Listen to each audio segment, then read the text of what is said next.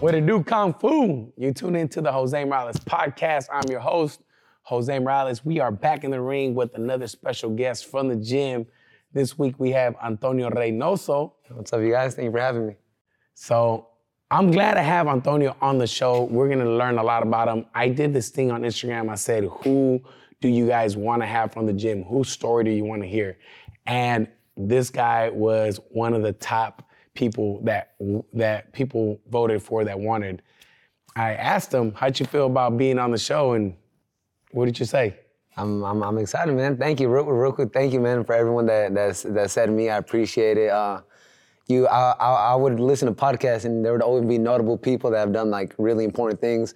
And to think that people wanted me on the very same podcast, it's very, it's heartwarming. So thank you, honestly, thank you. No, yeah, I admire you just for who you are as a person. You do a lot of things where you're not afraid to be you, and you ask questions to better yourself, and you have no shame in saying you don't know, or, hey, what do you think about this? And I think that is crucial to growth, and it shows that you are humble enough to ask and speak up. And I think sometimes people hold their ego and like, oh no, I don't want people to think I'm stupid or I don't know something or da-da-da. I love that about you. So and when I thought about having you on here, I don't know if you know this, but I always explain to people that me personally, the way I learned so much and grew so much is because I had conversations with people. And I think a lot of people can learn from this conversation we're gonna have and learn from everything you've done right and wrong and from your life and where you're at now. Plenty I've done wrong. Make sense? Wrong. Yes, sir. So, but before we get into a dive into where Antonio's doing, and before we get into Antonio's story in his life and how he is to where he is now, first, introduce yourself. Say who you are and what do you do now with your life. Introduce yourself to the people that know nothing about you. Know nothing at all. There's some people that are listening to this that have no idea who Antonio is. This is your chance. So, tell us who you are. What's up, you guys? My name is Antonio Reynoso. Proudly have Peruvian, have Guatemalan. My dad's Peruvian, mom's Guatemalan. What part of Peru and what part of Guatemala? My dad was born in Huancayo, up in the mountains. He's a mountain kid. My mom was in a little pueblito called Chicaman. So I would tell some from Guatemala, where my mom's from, and they wouldn't know like nothing about it. Yeah. You know what I mean? Just because like a little village. And my roots play a huge role in my upbringing, just because, his Hispanic upbringing is you got a lot to live up to, you know what I mean? Like first generation here, your parents come and you're like damn, my parents came all the way from their pueblitos, and I'm my first generation here. I gotta. Your parents met here? They did. They met in Guatemala, in a bakery. Your dad went from Peru to Guatemala? No. My dad's journey is a little bit more complicated than that. My dad was he came under a fake visa he went to New York. That was where he first was. From Peru? From Peru, yes sir. And he slept on the streets for like 3 to 4 days because he had an auntie that lived in LA, that on the drive to New York, my dad got there earlier than what he was supposed to. So he didn't have anyone in New York. I remember he told me he slept right next to a bakery. And the reason he slept next to it because there was like the little furnace and it was warm. And he would sleep by there. And one night the owner of the bakery came and my dad was hella nervous. He's like, oh shit, I'm about to get kicked out. But it ends up he started like giving a little bit of food. You know what I mean? So it's a little something to survive off of just in New York by himself. My dad's auntie ended up coming in and picking him up and taking him to LA, I think it was. And that's where he just kind of, he started building himself up little by little. He ended up, I don't know how he ended up in San Francisco, but however it was with, it wasn't any family. He lived in a room with some lady that just, happened to know. And when he was there, that's where he kind of started building himself even more. He worked as a janitor at first, like the little job that you start when you first come here, janitor, cleaning stuff. He worked at a restaurant, and while he was working at the restaurant, he would always, I feel like this is where I kind of got that, where I'm not too much of a sayer, I'm more of a looker. That's how I learn. I watch. I stay back, I watch a lot, and that's how I learn. My dad was the same way. As a janitor, he would always watch the cooks and be like, oh, I think I could do that. I'm gonna try that one day. And one day, I guess just like stars aligned, the cooks left, and for whatever reason they weren't there, and they needed a cook. They didn't have any cooks, and like they asked the janitor, like, "Hey, you know how to cook?" And my dad's like, "Hell yeah, I know how to cook," because it's just all that learning, all that watching. And from that, he started cooking, and he wasn't doing too bad. He wasn't doing the best, fucking janitor. 2 hours ago, and now he's cooking. And as he was cooking, he got the hang of it. And the next day, they asked him again, "You want to cook?" I'm like, "All right, I'll cook." And months passed, he ended up being like the head cook. He ended up cooking at the restaurant. He was doing really well. It was a successful restaurant too. It's one thing to be a good cook at a bad restaurant, and if you're a good cook at a good one, then that means a little something more. This is in San Francisco? This is San Francisco, yes sir, in a Peruvian restaurant. And as he was cooking, that's kind of how he just built himself up little by little. Long story short, the restaurant ended up going down, so my dad ended up being out of a job. Not because the food was ass or anything. It was just, it wasn't because the food was bad. I know. That was all him. See, man, I didn't say nothing. I'm trying to. No. So it was just that was a whole other story. But the restaurant ended up going down. And while he was looking for a job, he ended up coming across a bakery, and he didn't necessarily work at the bakery. He just worked as a driver, and he would just deliver. And while he was at the bakery, we call it the Love Bakery because my dad met my mom there, and my auntie met my uncle there. And and they're very close, very close. So they were baking more than cookies there. Yeah, no, they were baking. Hey, they were baking them in there. Yeah. And so that's where your mom and dad met. Yep, that's where they met. So that's kind of like a quick little summary of my dad's story, just how he got here. How about your mom? My mom was a little bit harder. My dad he was privileged enough, blessed enough to come here through plane. Yeah. My mom came here kind of like the old school, with like the hard way. What way is that? Explain it. I'll explain it. People don't know what that means. So my mom gave birth to my brother over there in Guatemala. My older brother, he's about 29 years old now. He's a little bit older than me. But when he was born out there, my family over there, they didn't have it too well, and especially as soon as my mom had her child, she noticed the struggle a little bit more. Yeah. And my grandpa, he had money, but my mom wanted something for herself. She didn't want to depend on anyone, which is something I really do, commend about her. She wanted something for herself.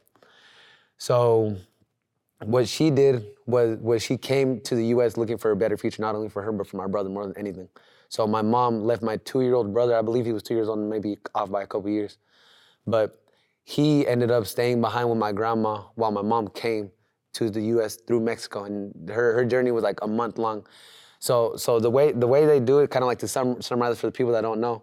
Guatemala is in Central America. Yes, so. right underneath Mexico, underneath Mexico. So her first part of the journey was the least hardest. She just went to Mexico. She kind of hitched rides, however she could get to Mexico, to the border more than anything. She just wanted to get to the border.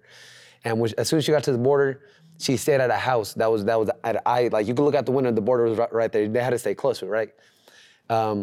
That's when they got in contact with El Coyote. And the Coyote basically is just like the person that gets, coyote in English. It's slang for the person that you pay that guides you through the border crossing. Through the border, yeah, exactly. Yeah. And back then, my mom would say that she told us that you weren't too sure as to who was a good one and a bad one. Yep. Because if you get the bad one, they can kidnap you. They can also trafficking was sex trafficking and things like that. The biggest thing about my grandma was scared about. Yeah. But luckily, I mean, technically, no coyote is really a good one. But no coyote, you know what I mean? Like they're it's like a drug dealer. Yeah, you got some good drug dealers, and then you got the ones that are lacing it. Yeah. You know what I mean? So, they're both bad. Yeah, right? But she got a little bit better of it. She got the better part of it. She got the good coke out of this drug dealer. But so my mom ended up getting lucky with the coyote, and her journey to the U.S. was hard. She would tell stories about how she would so through it you would have to walk through the desert, go through lakes. She would tell us the hardest part for her. She didn't know how to swim. To this day she still doesn't know how to swim. She hates swimming. She would tell stories of how they would untuck their shirts and kind of just have the sleeves and tie the sleeves of their shirts with other people, just so if someone falls, you could pick them up through the sleeves. Because the hands, they get wet, you can let go of someone. And the lake that they would walk through, it would be up to her neck. So they would be walking. And through all that, just be careful that Border Patrol didn't come by. And so when they would be like, people would all be hella nervous and be like, oh, la mira. They get underwater. And that's when people started getting lost. And my mom said that she thought she was gonna die there. She was scared, she was nervous, she didn't know how to swim. She didn't know any of these people. She was tired of strangers, complete strangers. And normally when you know, obviously there's good people in the world, but if a stranger sees another stranger fall in the water and start going away, not a lot of the strangers go after them. You know what I mean? Yeah, they're like, too bad. Yeah, exactly, like too bad, like I'm gonna get by. So she was scared, she didn't know what to do.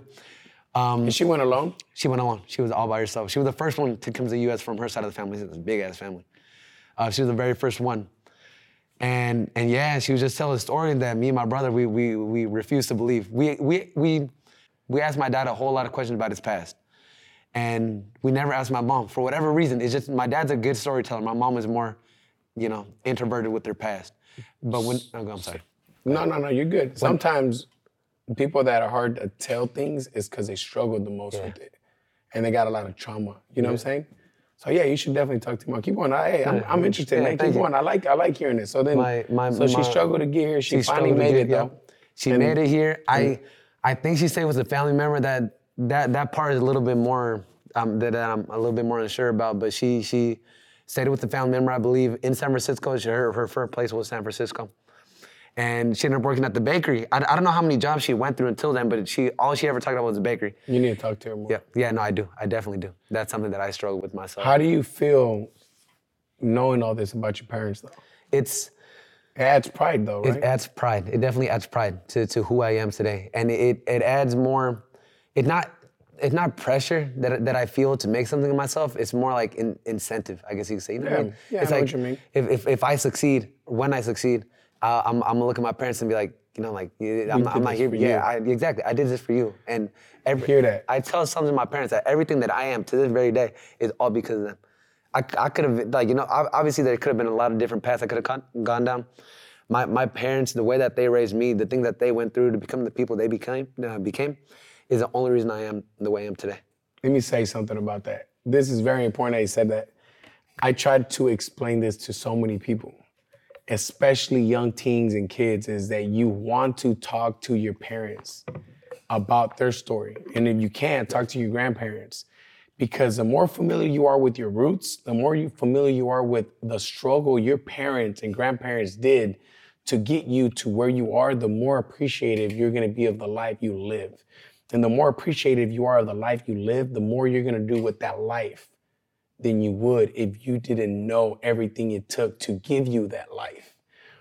So that's exactly what Antonio's saying right now, is him knowing the struggle that his mom had to get through, crossing the border through lakes and rivers with strangers, his dad working at these jobs, getting at this place, and all these things, living on the streets, all these struggles that they lived through to get to Antonio to be sitting right here is what what is his fuel to get him daily. So that's the first nugget you just dropped. What I mean by golden nugget is that's the first thing you just dropped for all these people right now is get familiar with your people, talk to them. Yeah. So now knowing all that. Thank you. I'm sorry I don't make my bed all the time, honestly, but thank you. No, and you need to apologize. Yeah, I do. I definitely do. No, you need to apologize for this. So let me tell you something. Antonio got a custom-made sparring gear. I know you about to say that. Yes, sir. He got a custom-made sparring set. So he got his headgear, his gloves, everything. And he made it all Peruvian colors. That's it. I do regret it. I 100% regret it. That's it. When he said it, not once did he even put the Guatemalan flag. And I looked at him and I told him, it looks nice. I like it. I told him I like it, but you're forgetting Guatemala. I'm like, and who gave you birth? And where's your mom from? And who struggled so much to the border? And you couldn't even put Guatemala on a little bit? Right. You feel bad, Coach. Come on.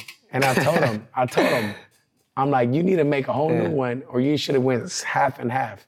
Because now every time you look at that, you got to remember your mom's struggle. And right now you're not representing your mom's struggle. And I do. Every time I put on the gear, I always think about it like, damn, I kind of felt my mom in that sense. Yeah, so good. Anyways, I'm glad I made him feel bad. You better apologize to your mom. I am. I definitely am. No, me and my mom have a really good relationship. It's really good. You're a good dude. You're a good dude. Thank you, Coach. No, you are. And you're amazing, for real. A reason I mean, it's not an excuse, but another reason why I didn't put the Guatemala gear on is because my mom hates that I box. But I feel like that's everyone. She hates that I box. I would go home with sometimes a busted lips or a bruised eye. I would always hide it, at first. Now I kind of mess with her. I ask her like, hey, Mom, I got a new one. Mom, look at my lips. And she'd always, she just bugs me by All moms, I mean, especially Like my mom hated boxing Yeah. too. My mom only went to one of my fights and she hated it. She same. I think that's just how moms are. They Yeah. don't want to see their babies get Exactly. hit. So that's next. You grew up here, right? So they had sir. you. Did you live in San Francisco or did you? I was born in San Francisco, and I only lived there up till I was like 4 or 5. So I don't. and really then you remember. came to So Sac? I was. What brought your born- parents out here? It was hard to live out there. We shared a bedroom. From what I remember, that's another part of my past I haven't really talked too much about or learned too much about. We shared a room, I believe, with my auntie and the other auntie and uncle that met at the bakery, the Love Bakery. That's them, my parents, me, my older cousin. Is the Naomi. Love Bakery still open? It's not. We went. I Because know. y'all about to. If all I'm the about to single give you guys the people- address, man. all the I'm about to single give you guys people the gotta go to address. the Love Bakery. We went to go see if it was open just out of curiosity, and it was closed down. closed? Yeah, we still went, so it was still kind of nostalgic. But yeah, so we lived in a one room. It was me, my parents, my auntie, my uncle, and my older cousin Naomi. And we had another one on the way, Junior. He was about to be born, and we realized that that's not a way for us to raise our family. Or my parents realized that, and so did my auntie and uncle. So we ended up moving here to Sac. We still lived in the same house in Antelope. We've always lived in Antelope, and yeah, we shared a house. So that's how we ended up here. It was hard. It was hard. What was your childhood like? I remember you were overweight. Yeah, Talk about that. So a lot of people don't know this, but my guy here was obese. I you was said. bad. It was bad, coach. It Were was, you obese or were you just No. chunky? I was obese. Like there's chunky and there's obese. There's like one where it's cute and there's another like damn, what you gotta. Oh, so you it's were some less. obese. Yeah. So What age was this when you were obese? it wasn't until we got here to Sac, because when we got here to Sac, things got a little bit easier. It's work, and easier in the sense that there was a lot more work. So I wouldn't be with my parents all that much. I would just be with my auntie, and all I remember is I would just be downing more than anything bread. I used to eat hella bread, like sweet bread, like they sell at the panaderias, and I would eat that shit for breakfast. And I don't know, I guess something about Hispanics, they just like carbs just stay in our body like it's nothing. And I just started growing and growing. It wasn't until the 3rd grade, I vaguely remember, I think it was the 3rd grade. Did you get bullied for being fat? Hell yeah. You Hell did? Yeah. Share a little bit of the bully stories. So I don't, more than anything, it's just like not being able to look at the mirror and being like happy what you see. You know what I mean? Like, especially So when you're young. When you're young and You bullied yourself or did people come over and grab your titties or something? Nah, You know what I mean? okay, but that's a given. Okay, my bad. So yeah, in school like, they did would you say get some bullied? shit. Yeah. They would say shit, they would do shit. There was a lot of mean motherfuckers at the elementary school I went to. They used to push me all the damn time. I remember there's one thing that I always tell people that are close to me, that thing that like it was like a movie bullying type shit, was there was a girl I liked in elementary school. I think it was like the 5th or 6th grade. And it was I was walking down the hallway. And from what I remember is I was gonna say something. Like, I don't know what I'm gonna say. I was just like, I'm gonna say hi this one time. I'm gonna say hi. And it was raining. And so it was like, I'm gonna go say hi. And then out of nowhere, a dude from behind pushed me. And as I was making my way to the girl, he pushed me, I fall into a puddle. I look up, and the kid that pushed me were laughing, clapping, dabbing each other like a movie. I look over, the girl I like was laughing at me like a movie. And I was just like sitting there, and there was no one there. I didn't really have too many friends in elementary school. So there's no one there to like pick me up, and I was just like, damn, like this is what I am. So I stood up, I went to the lunch table, sat all by myself, all wet, all muddy and shit, eating my cold ass pizza. And I was just like damn, like, well, like, what am I doing? It was like 5th or 6th grade. And I've always been one, like, I'm a thinker. I think a lot, whether that be by myself or when I'm with people, I'm always thinking. So at that moment I was thinking, and I was like damn, like what am I gonna do? How do I wanna change this? And the easiest thing that I chose was to stop eating. Completely stop eating. After that, I was like, you know what, I'm gonna start losing weight, but I didn't do it the right way. I just stopped eating completely. And whenever I would feel hunger, I would just be like, nope, no food. So I would go, I remember there'd be like a day I didn't eat shit. Like I would like a whole day without eating. And that's not healthy. So I lost weight fast from in between elementary school to middle school. Like, So you were fasting. No. It was a bad fast. Nah, It was I'm a bad joking, I'm fast. joking. From like the 6th grade to the 7th grade, it was a major weight drop. And you could tell, when a person drops hella weight, when one, they're hella like hella slouched, like damn, like no energy. And my body didn't look proportional to my head. My head was like all big and shit, and I was like hella skinny. hella You drained. also had a something. What was it? The thing that happened? You were born because your ear. Okay, but that's my. What was it? You told me the story. Something happened. Yeah, in the birth. my mom would tell me that when I was in the womb that I always lay on my left side of the head, which I still do. Whenever I sleep, I always lay on my left side.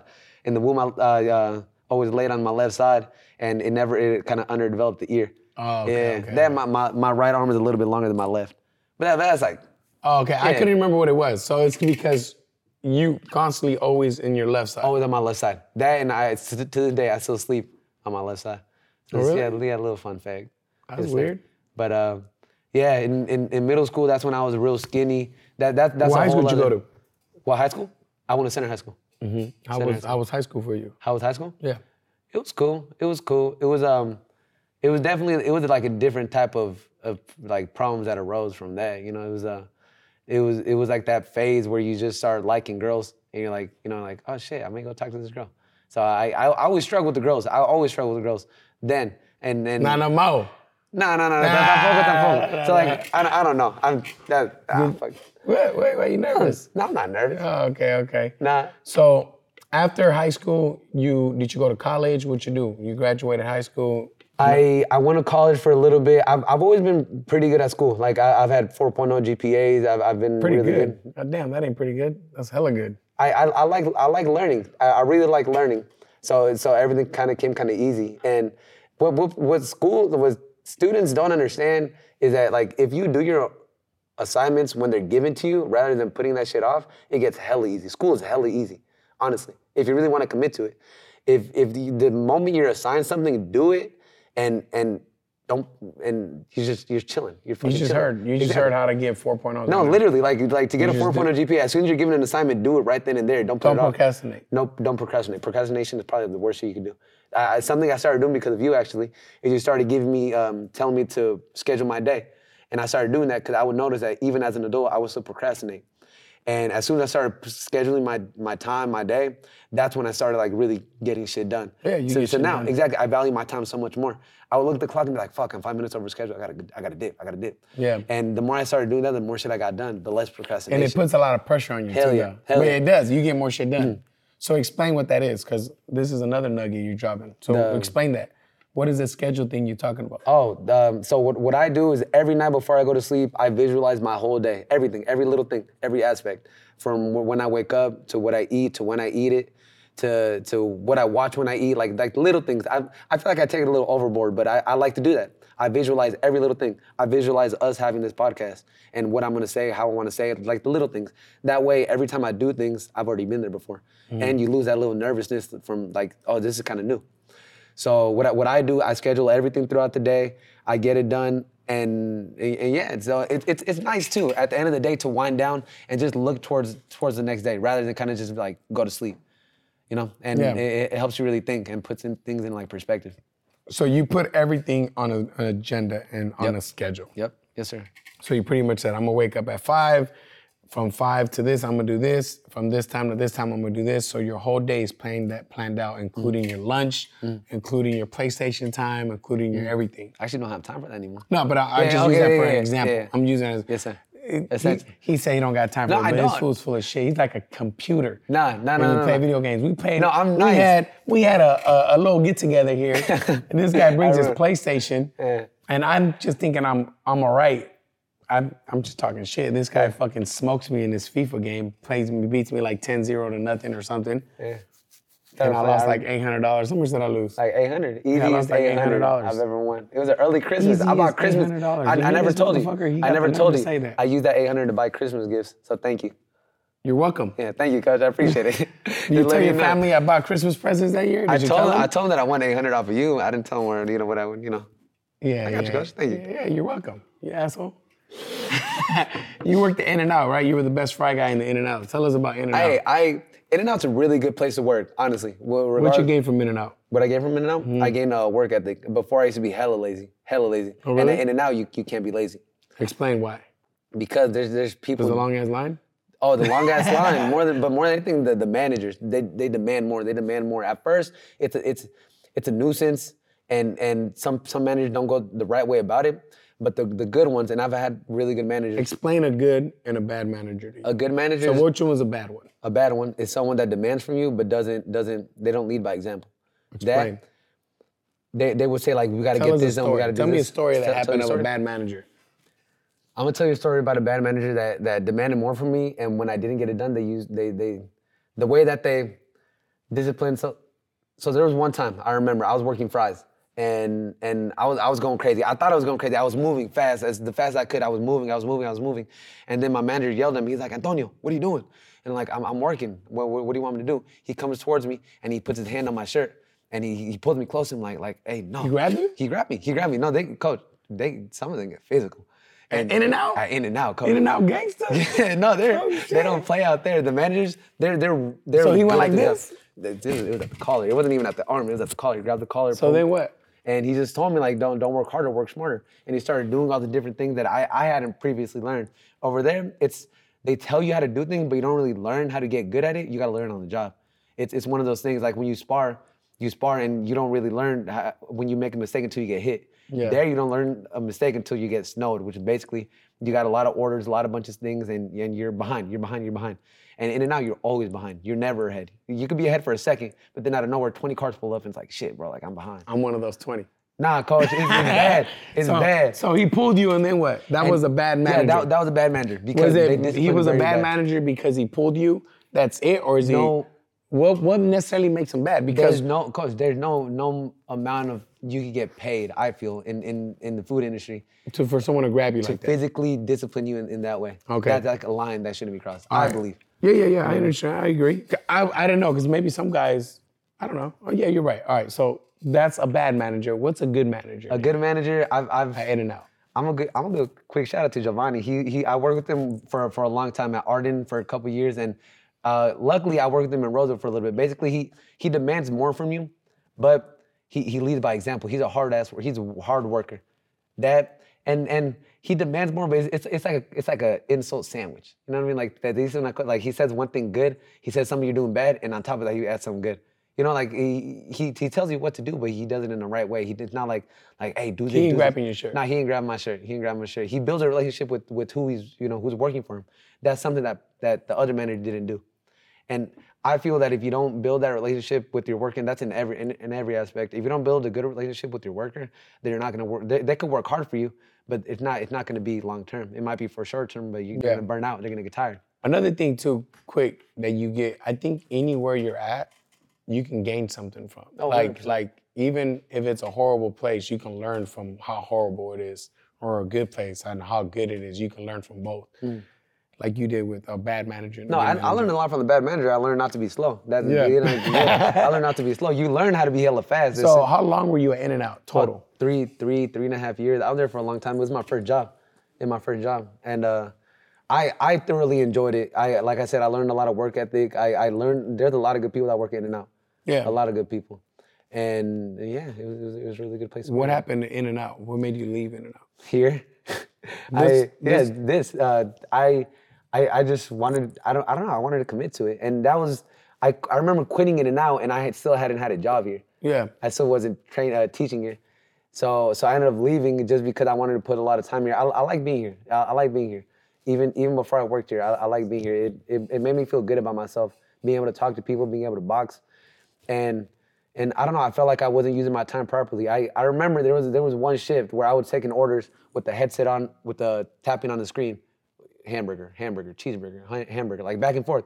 And for like 4 hours, just back and forth, coach, like no, like standing still, just picking at a screen. Like what am I doing? I'm at that point I was 21. I was 21 years old. I'm like, what am I doing? I'm 21 and I'm doing this. If I'm gonna be like this up to like for hella long, I'm gonna just, take a little leap of faith and even if I don't still got a job at the gym, I'm gonna go and I'm gonna commit. I'm gonna do something that I love. I'd rather be broke, but doing something that I like to do instead of getting good money, because In and Out they pay well, than getting good money and doing like just picking at a screen. That's another little good quote right there. My man just dropped. Yes, sir.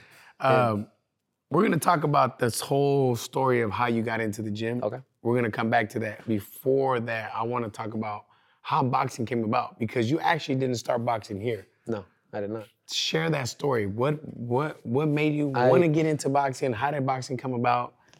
How'd you convince your mom that it was okay? Hey, no. When I first started boxing, it was just for the training aspect. That's what I told my mom, that I want to go to the gym. I was 21 years old. I started during COVID because I started getting heavier during COVID again. Oh, so during COVID, you started gaining weight again? Yeah, I started gaining weight because that COVID-20, that COVID-20, I started gaining. And I started looking for different ways to gain, to lose weight. And I've always been interested in boxing. My dad is a huge Manny Pacquiao fan. He has every single one of the fighting CDs, and we'd always watch it. So in the back of my mind, I'm like, you know what? I'm gonna give boxing a chance. And like I said, I've always been interested. I've always been really insecure about going in by myself. But thankfully, my brother and my two cousins, they wanted to start boxing too. So we took advantage of that, and the four of us went to Flawless Boxing and Fitness in downtown. And that's where I started taking classes for three or 4 months, I believe, before I started training with the head coach over there. Mm-hmm. And I started training over there, and I fell in love with the technical side of it, the learning more than anything. Like I said, I've always been a learner. I love learning new things. So that's kind of how I got hooked. But just something came up, and I ended up leaving that gym just because me and the coach didn't really. There wasn't that connection, like I remember you saying, like a boxer and the coach is like a relationship. Like there's no connection.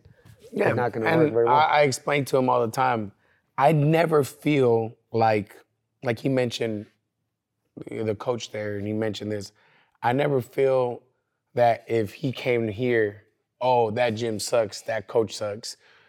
I never look at it that way because it's a relationship. Him and I probably connect better. We have a better chemistry together. But he may be the perfect guy for somebody else, or that gym may be the perfect gym for somebody else. That makes sense? And there's nothing against them, and there's nothing against you. It's just we just vibe better. Yeah, absolutely. And he's a phenomenal coach. He's a great coach. Yeah, and that's the way I look at it. And I think that's what happened with you, is that you just vibe better here. Which, I did. There's nothing wrong with that. So I ended up leaving the gym right there, and I remember I still wanted to box. I still wanted to keep up with it. When I left that gym, in the back of my mind, I saw myself like, hey, I kind of want to compete. It was just a thought at that time. So I ended up looking for other gyms, and I remember I used to be I'm still friends with Pepe Toño, and I remember on his Instagram, I would see that he posted a video of him boxing at a boxing gym, and I was like, oh shit, I'm gonna go give that one a look.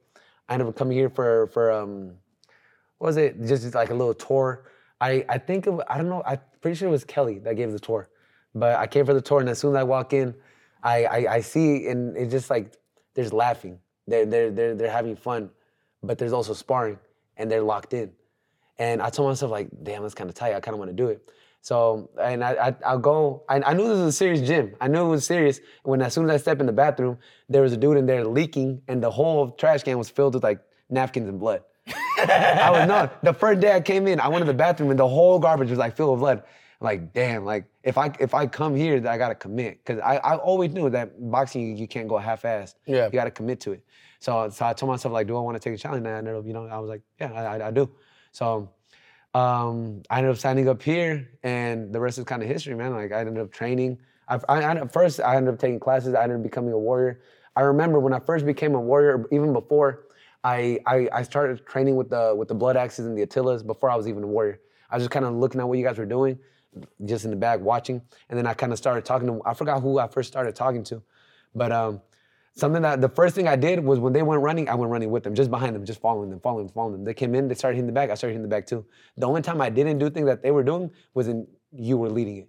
Because I wasn't a warrior, I didn't want to be up in there. I was kind of like hiding behind. So whenever they would do their own thing, I'd hit the bag, and as soon as they hop out and they started doing their own thing again, I was there. I was copying them. Real quick, where'd you think you got that from? Where'd I get that from? Oh shit! Now think about it. Damn, that's crazy. My dad. You got that from your dad. I got it from my dad. You got that from your dad, and you probably got that from hearing him talking about it, or is in your DNA, or both. But that's your dad in you. Yeah. That's pretty dope. Yeah. And that's tight that you did that. I mean, you made the initiative, like, that's what I want to be. I'm gonna start acting like them and being with them. You didn't talk about it. You actually started doing it. They're running, let me go run it. I don't care. I'm not a part of it. I'm gonna go do it. And then it made it an easier transition to you. Oh, that's dope, man. I like that. I do remember you doing that stuff too. How was it going into the warrior training, and what made you, what do you think was the biggest change from you, and what did you gain from it? The biggest change was definitely it was like you got to be disciplined. You got to be disciplined. Before then, you got to be hard on yourself too. Before then, I had to the day I still have it pretty good. I have it really good actually. My parents are really good with me. I've never been hit in my life. No, a couple times my mom gets me, you know. But as far as that, I've never got into any fights. I've never done anything. I've had a really nice upbringing. So coming here and facing like real adversity, that was a bigger change. Getting your ass beat and deciding to come back the next day and still get your ass beat, but getting better. Yeah. A little bit less of ass beating. Yeah, do you remember what happened at the beginning? I do remember. I stopped coming for a little bit because What happened? I got my ass beat. I got a concussion. Yeah. And I stopped coming for about a month. Yep, and then you were like, do you remember what you told me? I don't want to spar no more. Yep. I do remember that. And I regret that. No, and it's part of the growth. So I'm gonna explain that. There's another nugget I'm gonna talk about. I feel like boxing just keeps everything honest. It keeps you as honest as possible. You can say whatever you want. You can say you want to do this or whatever. You're living a life you say you're living. At the end of the day, it shows. It shows if you are disciplined, you're running, if you're eating good, if you're on drugs, you're not on drugs, if you really want this or you don't want this. And one thing that I could tell with people, I always do this with people that are new. I always make sure they get their ass kicked once. It's just part of the growth. It sounds bad. People are like, oh, what do you mean you make sure they get their ass kicked? Obviously, the ass kicking is not like I make sure you go to the hospital and you're gonna die kind of ass kicking, but I make sure you get pushed to the point where I wanna see what happens. Meaning, are you gonna come back harder from that ass kicking? Are you gonna disappear, quit? Are you gonna, hey coach, I don't wanna spar no more? What is in here? What is it? What kind of heart is in there? Because the heart that's in there needs to be pure and it's gotta be strong and it's gotta have no quit. Because if it does have quit in it, this sport is not for you. You probably need to go to that Love Bakery then. Exactly. Because this gym is not for you. This sport is not for you. And that is why I do that. I did that with you, and what happened during that time when you say you didn't want to spar? How did I act towards you? Do you remember? I remember it was like it was very like you were distant. Yeah, I was like, I told you could train with the Warriors, but if you're not gonna face your fears and you're not gonna push beyond that, I have no job to do with you. You didn't take me seriously. I have nothing to do. What can I do with you? I'm like, unless you want to just work out and have fun and then yeah. But there's no. Imagine. Let's go back to your original story as far as your mom and with the coyote. Imagine your mom wants to get to the U.S., but she's too scared to go through the lake and all this, and I'm the coyote, but she doesn't want to leave her house. Yo, you don't want to leave the house because you're scared. I have no job here. I can't guide you through the river, through the lake, and get you to the U.S. because you're too scared to face your fears. Your fears right now are, I don't know how to swim and I don't know how to get over there. Well, that's the same thing right now. Your mom faced her fears. Now it's your job to face your fears. What is your fears? I've never been in a fight in my life.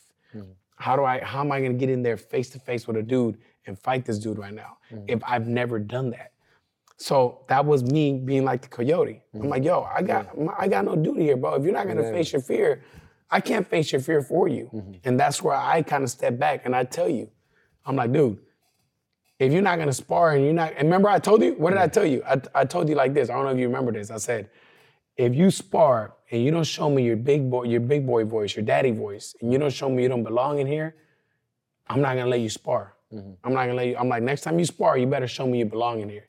And if you don't show me you don't belong in here, I don't wanna see it. Remember I told you that? I do. Do you remember I told you that? I do remember. And then what changed from you? I didn't want that. I wanted more for myself. I rethought something I still do to this day. Whenever I get hit with anything hard, whenever in that moment, I think about all my bullies. For whatever reason, I don't know why. I remember all my bullies, first and last name, by heart. And whenever something happens like that, I remember I used to get hit hella hard. And I was always thinking about they were around, always around. And I didn't want that for myself. I didn't want to be that same kid I was back then. Yeah, that's good. Yeah. That's your like a water boy, tackling fuel. Yeah, exactly. Tackling fuel. Yeah, no, that's good. That's dope. As tight. Another thing you gotta remember, and I'm gonna keep this for you, but because your fears are gonna be there. They're always gonna be there. And they're gonna be new fears. But when fears arise, always remember your mom, how she faced her fears and everything she struggled through to get here. Remember that. And that should be your fighting fear. You know what I mean? Your fuel to fight your fear. Yes, sir. For real. And that's a strong ass fucking reason to remember. For real. So now that you've been training and you've been sparring and you've been sparring away now, you moved up to Attila. So you're how many rounds away? How much longer until you're in the Paler? How many more rounds? I just need my rounds, my 8 other rounds of. So you got you're almost there, right? Almost there. I personally saw a major growth from you. Coach David did also. I mean, he said it to you again today. We've seen so much growth from you as far as your confidence and as far as how you look in there. Now you finally got your daddy voice in there. We just got to fine tune a few things. But we actually see this guy now that before was just a little boy hiding. You know what I'm saying? How do you feel with the amount of growth you have now compared to the guy that didn't want to spar? I'm definitely happy with myself, but if anything, I'm more, I guess you could say hungrier than before, because now I know that I can. It's just a matter of telling myself that I can, doing everything I have to do, trusting the process, just giving it time. That's what I tell myself. Something that has really helped me is meditation. The meditation we do outside, before training, we do 15 to 20 minutes of, not even 15, I do 15. I do a long meditation before every training session. That's helped me, because I visualize. And that meditation it works. It helps. Honestly, I have everyone do it. Someone that I talked to about it was Levi. Right when he won nationals, I asked him, what's helped you win nationals? He said a huge thing was meditation. Ever since then, I meditate here, I meditate at home. I visualize when I'm in bed, and that's helped me by far. That's the biggest thing that's helped me. Another nugget. In the previous episode with Levi, what did Levi say? Levi said that exact thing. If you haven't watched or heard the Levi podcast, Levi specifically mentioned that. And you heard it straight from the dragon's mouth. And it's true. And that's why I also wanted to add it to training. I'm like, we have to meditate at training because I just want to prep you for that. So that's badass. That's another nugget you just dropped. You brought on to everybody. Yeah. So you're hungrier now. You grew. You're coaching. Tell us on how the fuck did you land a job here? Because I to be real, this is a sneaky motherfucker. No, I don't know. I wasn't even planning on hiring this motherfucker. And then one day he starts working with me. I'm like, hold up. How did I coach him? How did you land that? I honestly don't remember, Coach. All I do remember was telling you. I remember telling one of the members here, Tyson, that like I kind of want to coach you. And I remember he made it hella loud. Like, oh, you hear that, Jose? Antonio wants to be like you when he grows up. And that was kind of like the seed. You know? That was the seed. And then I told you again a couple weeks later, like, hey, Coach, like, what's it take to train here? Like, teach here. And I remember you telling me, like, first reach this and do this, and then I'll start talking to you. And I don't remember if I reached it or not. You did. I did, right? Yeah, I said be in Attila at least. And then I started talking to you again. I just kept on talking to you, being annoying. And being annoying. Being annoying as fuck. One. That's something you told me. That's something you told me too. If you really want something, you gotta be annoying. You gotta be annoying. Do you remember the story I told you about that? I don't. I'm sorry, you gotta tell me again. Oh no, you're good. I don't know if you remembered. I told you a story about when I want to work on cars. No, we'll forget about it. My bad. No, you're good, you're good. So, it's a good point. This is a good point, Antonio, because I remember how it happened. Yeah. Do you remember when I started coaching you on how to coach? Were you getting paid? I was not. You were not getting paid. Nah. And my mom would always tell me, how much is Coach paying you? Like, I'm getting paid with experience, mama. I'm getting experience. I'm getting a lot of experience right now. Let me give you a free game real quick. Those that want to work here or those that want to do something, free game about how Coach Jose works. Just so, and those that listen to this podcast, you're getting fucking inside information on Coach. Insider. Insight. So first, I told him, first get to this level. First do this. I do that, one, to see if he's serious. If you can't do that, then you're not serious. So I just phased you out. You're not a serious applicant. Second, I have you coach and I have you come watch me and learn from me. And when I do that, I have you do that. It was probably like a month? It was maybe more than a month. Maybe like 2-3 months. Yeah. Also, it wasn't 40 hours a week. I mean, it wasn't nothing crazy. It wasn't nothing crazy. It was like 1 or 2 classes a month. I mean, a week. Come on, a week. No, it was like a a week, like 1, 2, 3 classes a week. Yeah. It wasn't like 40 hours a week. It was very low key. And I had them come for a few classes a week and I had them watch me. And I did that for this reason. If you can't coach and learn for free, and you can't do this for free, then this is not for you. If you're strictly focused on the money and you're doing this because of the money, that's the only reason why you're doing it, this is not for you. Because this is a type of career path that you're here to serve people. You're here to help people. I'm here to bring the best out of you. I'm here to help this person that's sad, depressed. I'm here to help this person lose weight. I'm here to help this person be a better boxer and win fights. Yep. All that is me giving. I'm giving to this person, I'm giving to that person, I'm giving. Nowhere in there am I taking. And where it comes down to where, hey, I'm here, I'll be there, but you gotta pay me, that's not a giving person. So now I'm seeing that you do not have that trait of being a giver. And if you don't have that trait of being a giver, you're not gonna be successful as a trainer and as a coach. So that's me phasing out to see how much of a giver you are. From there, once I see that, okay, he's good at, he went and he showed that he wanted to be here. Now he's willing to learn and he's been here learning from me and he's doing a good job. Then I'm like, hey, guess what? Now you started getting paid. And then you started getting paid. Now it became a career to you. Yeah. But that evolved from bugging, exactly, wanting to, annoying, being annoying. That evolved from that. Too many people go from asking, oh, he told me to do that first. I don't want to do that shit. Oh, he told me I don't want to do that shit. Da, da, da, da. You know what I'm saying? Yes, sir. It's too much of, what the fuck? Exactly. You're not willing to push that much more for it if that's really what you want? No, what you really wanted was a quick check right away. You wanted to start and be like, oh, I made this much money in my first week. It's not the business for you. You need to go hack Instagrams and sell crypto or some shit. Because this is a business about giving. I agree. Yeah, 100%. So how did you feel when I made you come watch me? Now you weren't getting paid. I didn't honestly at that time. I didn't really feel too much about it. I wasn't upset about it. I like being here. Like I said, even before I started working here, before I started teaching, I like being here. It was definitely hard though, like, having to talk to people that I had never met before, being loud. I've always been quiet. I've never had a problem talking to one person, like one-on-one, but in a group, I struggled in that. Yeah, and you grew from that, because remember at the beginning, what was the biggest thing I told you that you were lacking as a trainer? I had no daddy was. No daddy was. I'm like, bro, I gotta feel your presence. When you show up, I gotta know Antonio showed up. Yeah. You show up and I don't know you showed up. I gotta know, oh shit, fucking Antonio's here. Exactly. And you changed, you grew. Your confidence grew. You walk more like you deserve to be here. Chest you belong out. to be here. Yes, chest out. What changed? I don't know. It's just something that comes with it. It's just, for one, you just learn how to do it. You gotta, at first you gotta, you're like, fuck it, I'm gonna do this anyway, so I'm gonna do it right.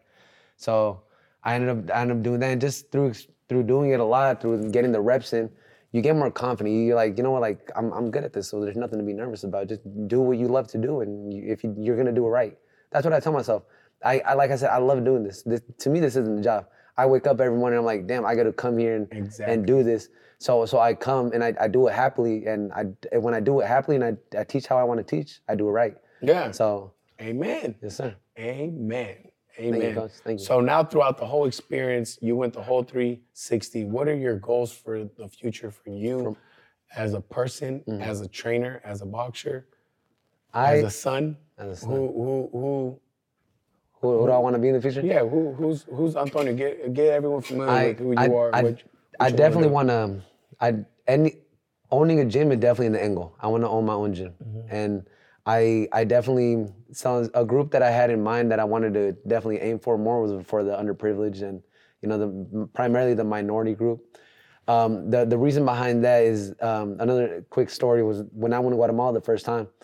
I was in a ciudad called Coban, and it was Christmas time. My auntie she had a routine that every Christmas she would go to this Honestly, it was a dump. It was literally a dump where people go and take their garbage and take food there. And she said, hop in the car, let's go. And I didn't know what we were doing. We go into the dump, and as soon as we roll up, I see the kids, no shoes, no nothing. They barely a shirt on, some shorts, start running after the car right behind us, hella happy. Like, damn, like the kids are lost or something. And then we pull up, and then people are coming out of the trash, like literally coming out of the trash, coach. And they start surrounding the car. My tia opens the bag, and they're like, Mari, that's her name. They're like, Mari, ¿cómo estás? How are you? What do you bring this time? And she started bringing out bags and started handing these kids all these things, all these candies, all these toys. And I keep seeing, like, coach, if you went, you'd be surprised at how many people lived there. It was like at least 100 people that were just coming out of trash. And so we ended up giving them everything that we had in the car. Everyone was happy. As we were driving away, there was a little girl that started running towards the car. And we stopped, and my Tia Mari opened the car, and she's like, Mija, I have nothing for you. Like, I don't have anything for you. And the look in her face was just like something that stuck with me. Still, that look still sticks with me.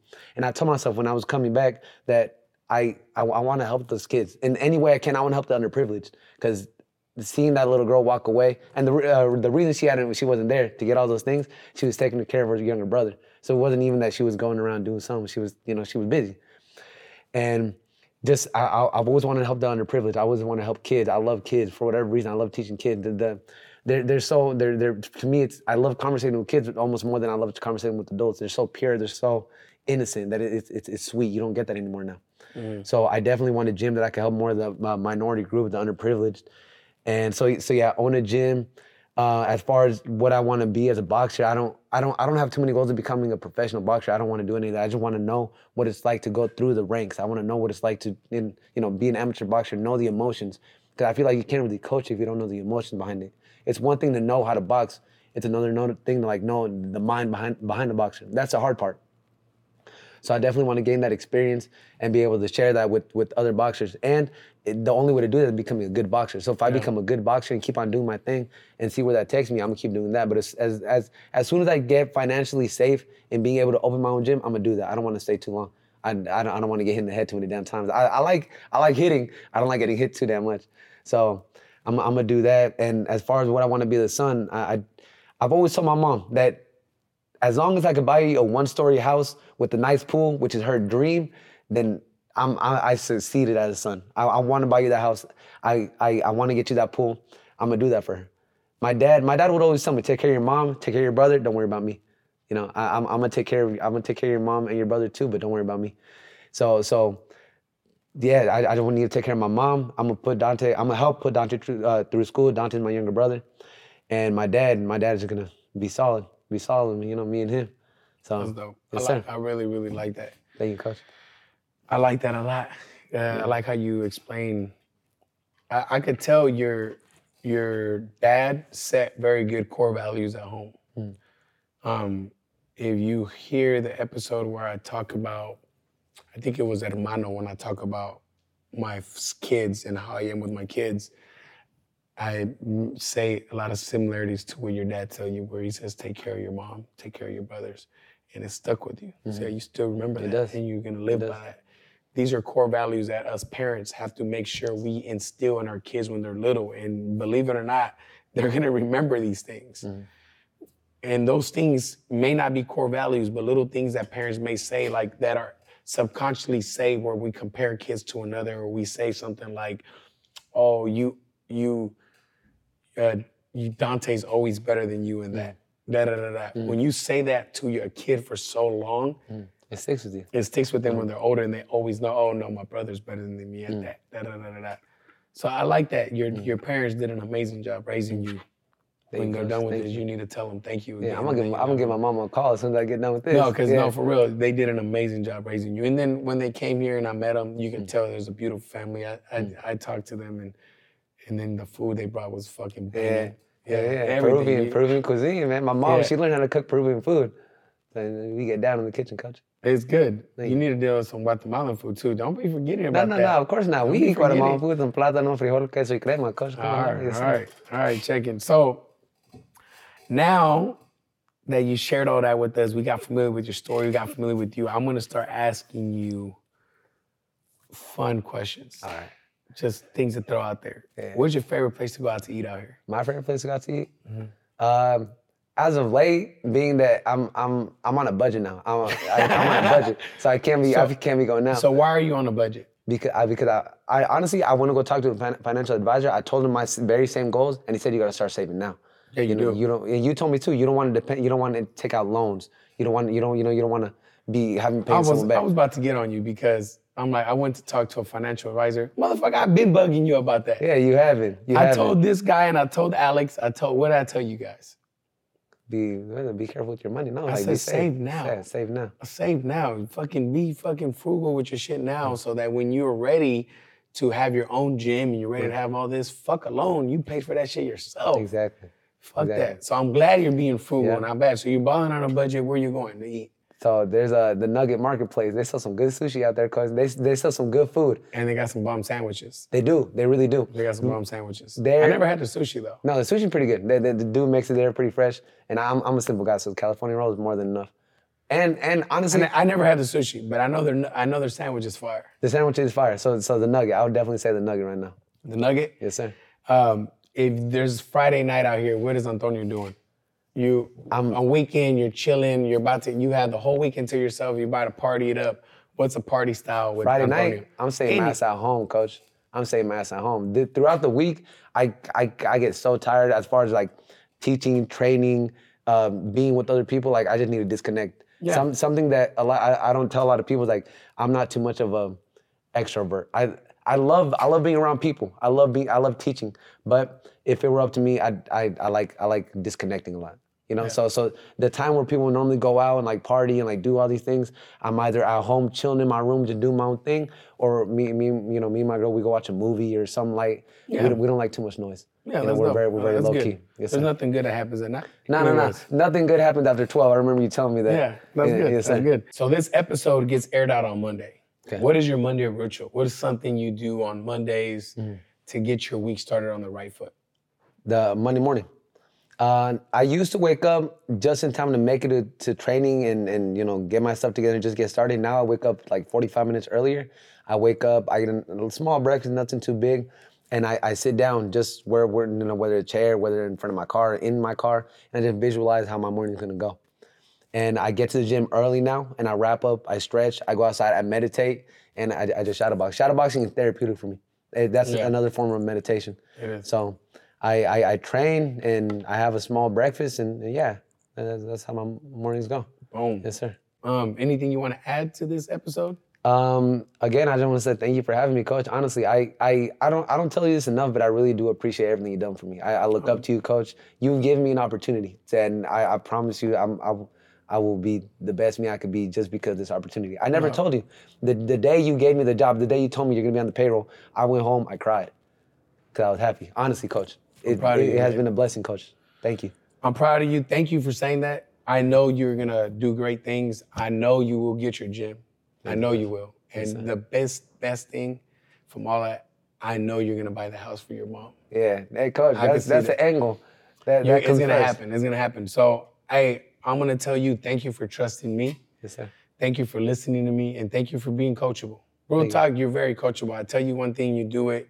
Like the whole planning out your day. I told you that. And you did it. And it helps. It helps. Yeah, so little things like that, that's you being coachable.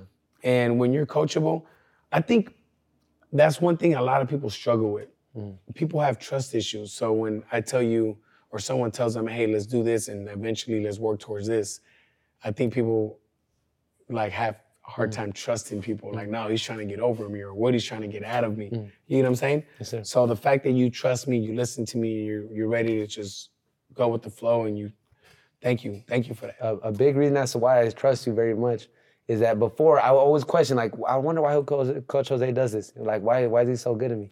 And I realized that you really do care for me the day that I slept in. I didn't come to my 3 o'clock class. You called me and you didn't get mad. You just say, like, I worried about you. I didn't want to know where you're at. Exactly. Like, you call me like, hey, where you at? Like, all right, man, you scared me. That's when I knew, like, Coach is really looking out for me. Yeah. I tell everybody, like, the work stuff, that can always be replaced. I can always find another coach to teach a class, but I can never find another Antonio. Yes, sir. You know what I'm saying? And that's real. Thank you, Coach. To have somebody like you, genuine here, I can't find that. So That day you scared the shit out of me. I called your dad. I called you. I was No, like, yeah, damn. you called my dad. I don't know you got my dad's number. My Fucking dad, I my found mom, that my shit. brother, everyone. I was worried about you. I thought something it. happened to you. So no, yeah, for sure.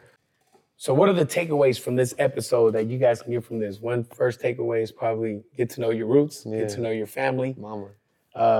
What's another takeaway you would say that is a good takeaway from this podcast, from this episode? From this podcast, if I were to listen to this podcast, I would definitely think that a takeaway that I would have is if you really want something, you got to pursue it, regardless of what other people say, how likely it's going to happen. If you love it and you really want to do it, you got to get it done by any means possible. Yep. By any means possible.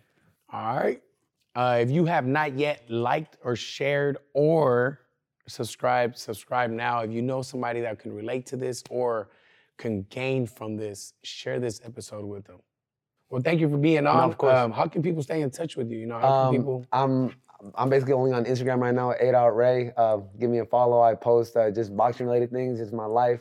You know, so stay tuned, man. A lot of things are coming in the future. Thank you. Thank you guys for tuning in. Thank you for listening. Thank you for being on. sir. And shout out to Mom and Dad. Shout out to Mom and Dad. Shout out to Mom and Dad. Yes, sir. Amazing. And we out. Deuces.